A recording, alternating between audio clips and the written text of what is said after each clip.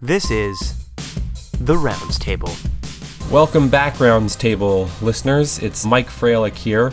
I feel a bit like a fish out of water. I don't have my Kieran Quinn by my side to help me through the usual routine, but we'll see how today goes. And I'm very happy to be introducing a new guest on the show. It's none other than my brother, Dr. John Freilich. Welcome, John. Hey, thanks a lot for having me. Of course. So John's a general internist at Scarborough General and also works at North York General and St. Mike's.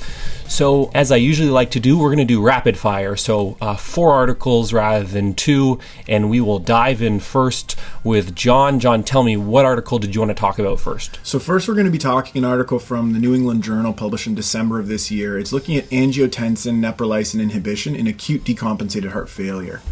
Sounds great. New England Journal, I've heard of that journal before. So what was the bottom line for this article? Essentially, in hospitalized patients with decompensated heart failure, there was a significant reduction in the BNP and no difference in safety outcomes when comparing sacubitril valsartan with enalapril. Perfect. And for the listeners out there, BNP is brain natriuretic peptide. So what was the research question for this study? So we know that in patients with compensated heart failure, that there's some evidence to say that sacubitril valsartan is superior, and they wanted to know if the same result might apply in a decompensated heart failure population. All right, makes sense to me. And why is this study important? Well, of course, decompensated heart failure is, a very prevalent issue. It accounts for about 1 million admissions per year in the United States. As well, we know that for sacubitril valsartan, in patients with stable symptomatic heart failure, which are those with reduced ejection fractions, it leads to lower risk of death and hospitalization when compared with an ACE inhibitor, enalapril.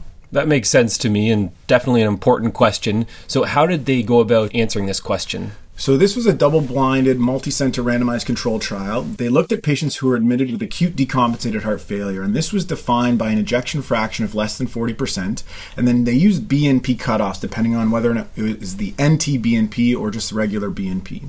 They also had to have signs and symptoms of fluid overload. There was a component that patients had to be hemodynamically stable, and by that they meant the blood pressure, systolic, had to be greater than or equal to 100, no increase in the dose of IV diuretics, and no use of IV vasodilators within 24 hours before randomization. Patients were randomized to one of the 2 arms, and within the sacubitril valsartan arm, they were dosed based on their blood pressure at presentation. There was also a 36-hour washout period where all patients were given placebo just to minimize any risk of angioedema in those that were already on an ACE inhibitor or ARB. And the doses were titrated over an 8-week period of time.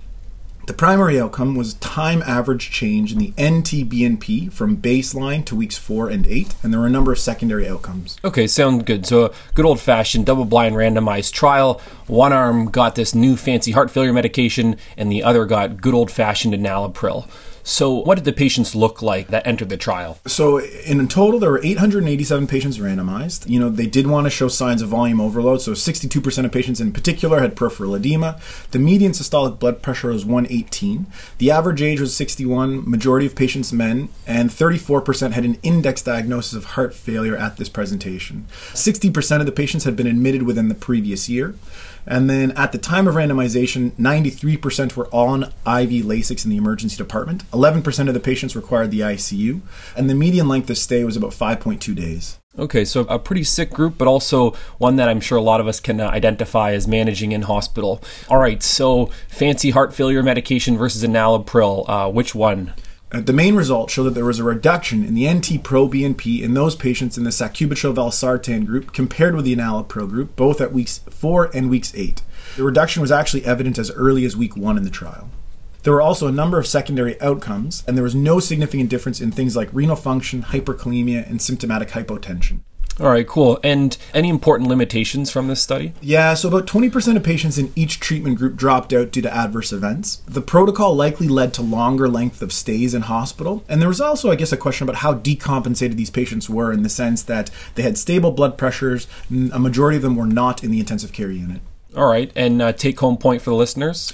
Essentially, for those with decompensated heart failure, This medication combination of sacubitril and valsartan does result in a reduced BNP compared to enalapril, and no significant safety concerns at this point in time. All right, and is this practice changing for you? Are you going to start handing out this medication next time you're attending at Scarborough General? No, I'm not ready to use this medication yet. I think that the biochemical measures are interesting, but we don't have clinical outcomes that are relevant before I start prescribing this medication. Yeah, I completely agree. I think the most impressive aspect, number one, is that it didn't increase the apparent, hyperkalemia, acute kidney injury. That was impressive to me.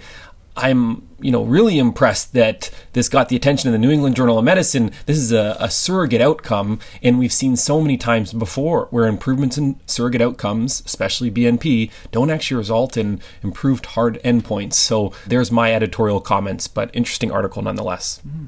All right, so now on to my first article. It will be a mouthful, Effect of linagliptin versus placebo on major cardiovascular events in adults with type 2 diabetes with high cardiovascular and renal risk. This was published in the rival journal to the New England Journal of Medicine, JAMA. First off was Rosenstock, and it was published November 2018.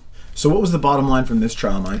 Bottom line here is that linagliptin, which is a DPP-4 inhibitor, did not improve cardiovascular or renal outcomes compared to placebo. And why was this important? Yeah, good question. So, some very brief history. As of 2008, the FDA mandated these cardiovascular outcome trials. This was mainly in response to rosiglitazone, where there were some trial data that suggested, maybe there's an increased risk of cardiac events when you perform the meta-analysis.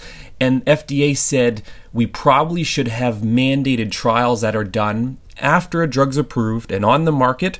We should mandate that a cardiovascular outcome trial has to be performed to ensure that certain diabetes drugs aren't increasing a person's risk of cardiac events. So that's the background here. Okay. And so what was the specific research question they wanted to address? So pretty straightforward. Just is linagliptin compared to placebo associated with improved cardiovascular and renal outcomes? And what was the design that they used? So similar to your study, a good old-fashioned double-blind, international, randomized controlled trial. This one was placebo-controlled, and it was a non-inferiority study. We've talked about non-inferiority studies before. The upper bound was a bound of 1.3, and you might argue, is that right? Is it wrong? It's a moot point. That's what the FDA has decided is an acceptable upper bound, and it included patients at high cardiovascular risk. So these individuals had a history of heart disease, stroke, peripheral vascular disease, and they had a high risk of renal outcomes, mainly defined by a GFR ranging from 45 to 75, or pretty bad albuminuria. The baseline A1C of included patients had to be between 6.5% to 10%, and the primary outcome here was cardiovascular death, non-fatal MI, or non-fatal stroke. Okay, and what did these patients look like? So 7,000 were randomized. The mean age was 66, 80% were Caucasian, 60% were men, baseline A1C of 8%. Most individuals had diabetes for about 15 years. 70% had coronary artery disease, the average GFR was 55, 60% were on insulin, and we had follow-up on these individuals up to 2.2 years after enrollment. And what were the main results they found? So the main results, again, comparing linagliptin versus placebo for the primary cardiac endpoint, showed, right on the bullseye, 1.0, aka no improved cardiovascular outcomes, or if you want to have a glass half full approach, no increased risk of cardiovascular outcomes. And similarly for renal outcomes, a hazard ratio of 1.04.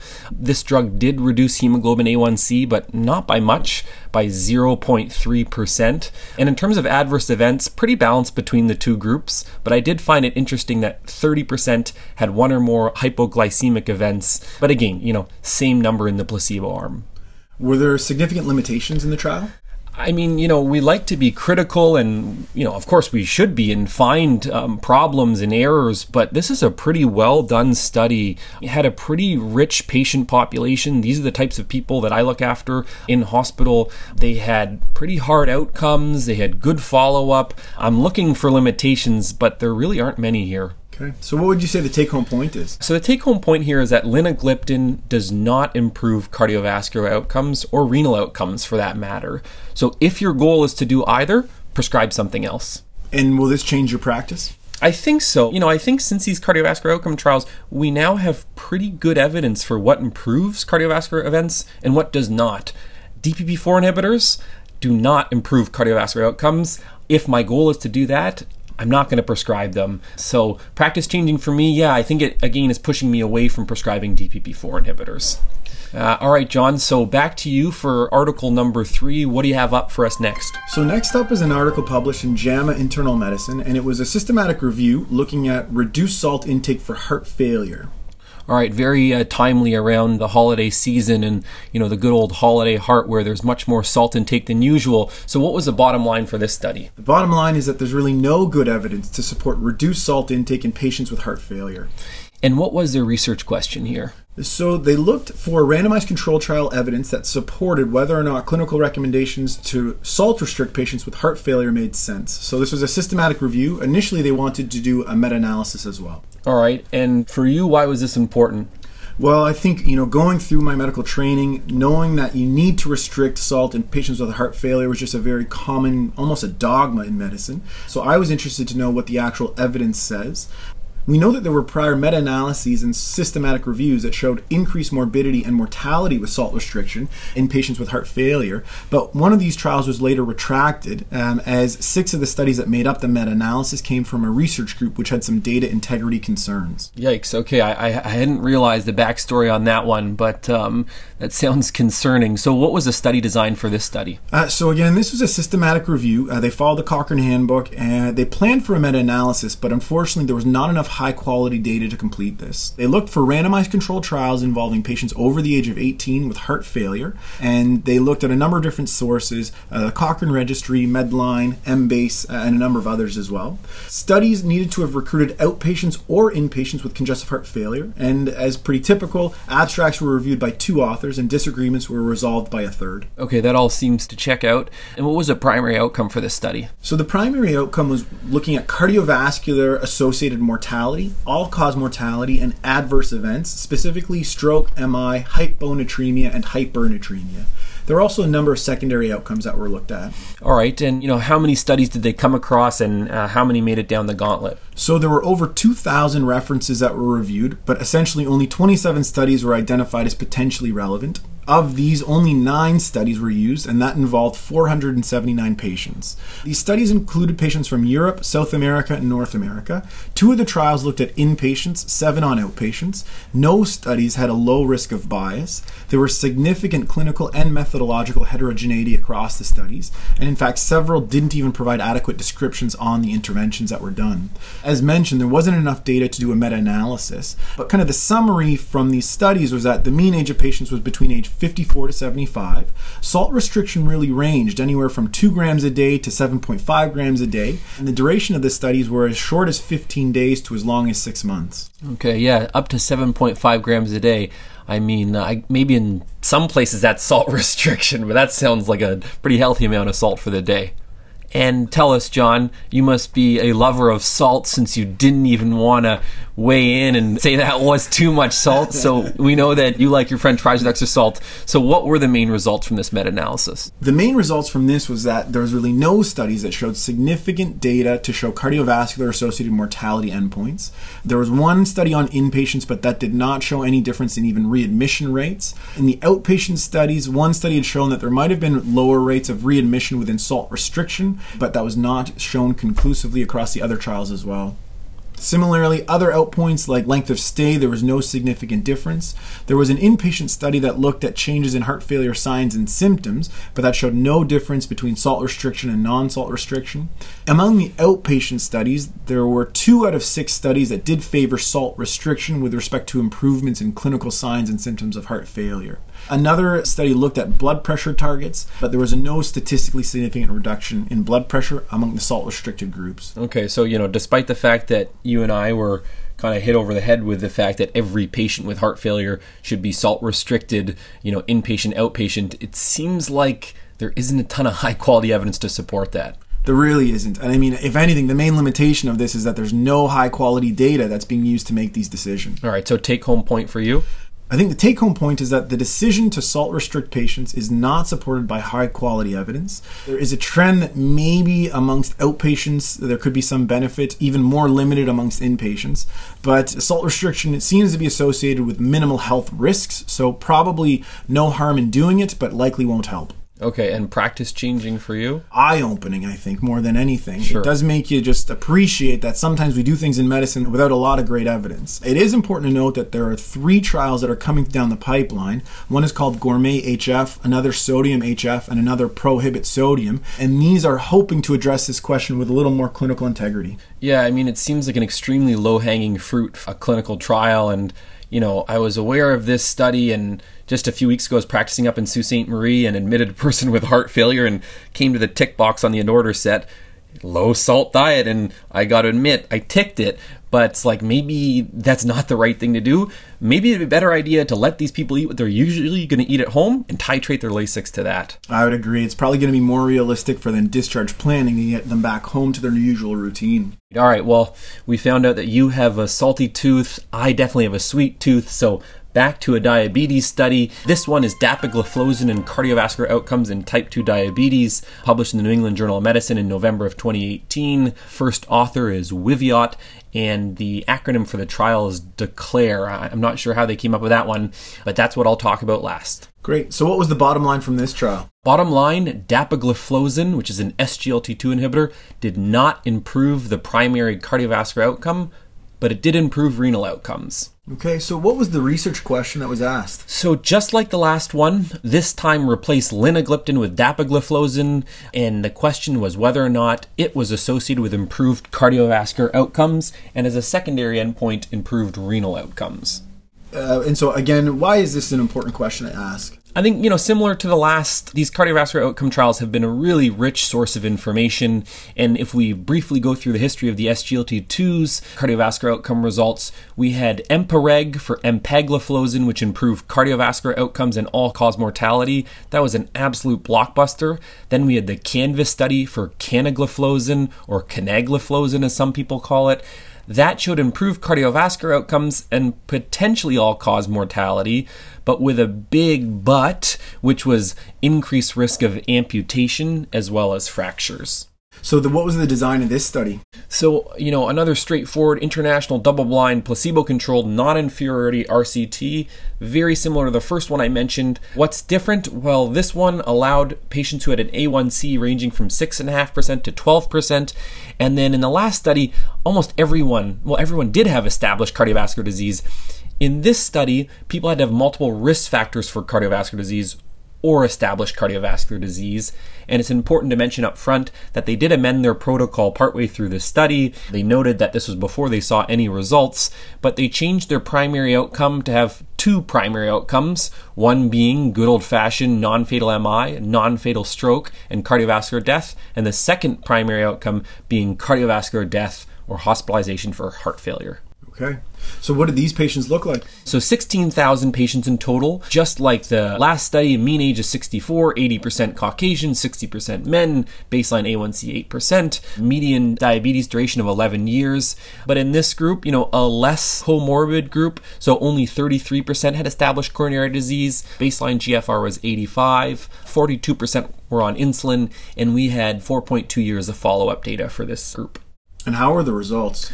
So the results, were kind of underwhelming, I guess. The main primary outcome of MI, stroke, or cardiovascular death, it really showed no difference. So it was non-inferior to placebo. So it wasn't like it was causing harm, but it wasn't causing benefit. So a hazard ratio of 0.93. And then for the second primary outcome, I guess this one was positive, hazard ratio of 0.83, and the rate of cardiovascular death or heart failure was 4.9% for people who got dapagliflozin and 5.6% for individuals who got placebo. So, almost a 1% absolute risk reduction. There was definitely a benefit in terms of heart failure when you looked at it by itself, approximately a 30% reduction in the risk of heart failure, and certainly improved renal outcomes. And I should note that the renal outcomes were sustained GFR less than 45, new end-stage renal disease, or death from renal or cardiovascular causes. So for the DAPA group, 4.3% had the renal outcome, and for the placebo group, 5.6%. So, over 1% absolute risk reduction. Couple more points: no difference in all-cause mortality, but no difference in amputation or fracture.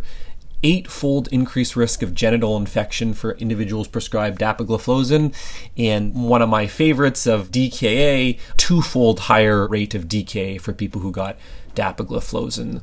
So those were the meat of the results. And were there significant limitations in this trial? Again, an extremely well-conducted, international, double-blind, placebo-controlled study, so let's give credit where credit's due. But certainly this is a lower baseline risk group than the linagliptin study, and certainly a lower baseline risk group than individuals in the Canvas study in EMPA-REG. So it's hard to compare, and it's hard to know, maybe if they had a sicker group of individuals, maybe they would have had a positive primary outcome. What would you say the take-home point is from this trial? So take-home point is that dapagliflozin improves renal outcomes, does not improve cardiovascular outcomes, unless we're specifically looking at heart failure and cardiovascular death, but it certainly increases your risk of diabetic ketoacidosis and genital infection. Are you going to be prescribing the medication? I don't think so. My favorite is empagliflozin, and I've prescribed DAPA before, but this study is practice-changing for me in that I'm going to keep prescribing empagliflozin. Yeah, I think it's the clear winner in this class of medications, but time will tell if that is the case. Well, we are almost at the end, but of course before the end of the show is Kieran's favorite part of the show, and I think mine too. It's the good stuff section. So John, what have you been reading about? What's caught your eye? There is a really nice infographic just published in BMJ from this month, and it's looking at use of dual antiplatelets among patients with TIA or minor ischemic stroke. Just nicely shows you what to do for these patients, and that dual antiplatelets for a shorter duration of time is associated with better clinical outcomes. Yeah, I agree. It's a really impressive infographic, and we'll put the link on the website.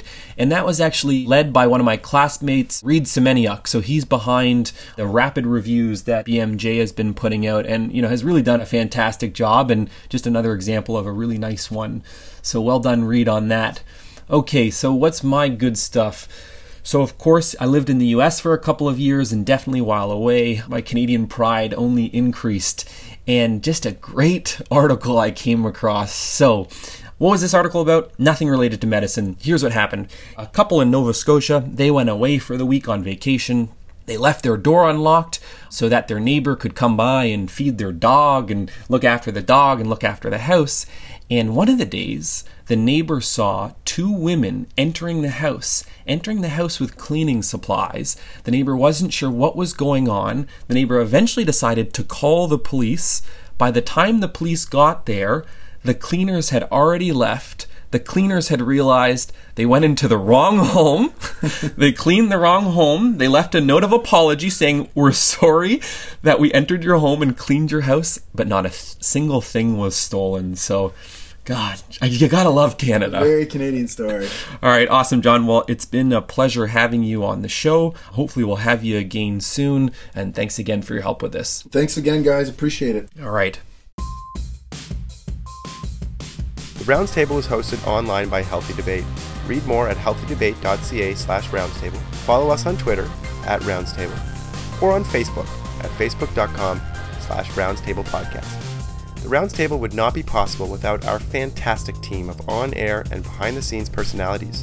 Thank you to all of our hosts, to our producer Emily Hughes, audio editor Emilio Garcia Flores, communications director Grace Zhao, segment director Shaliza Halani, host director Dan Marinescu, director of quality and evaluation Wilson Kwong, and faculty mentor and founder of the Roundtable Amol Verma.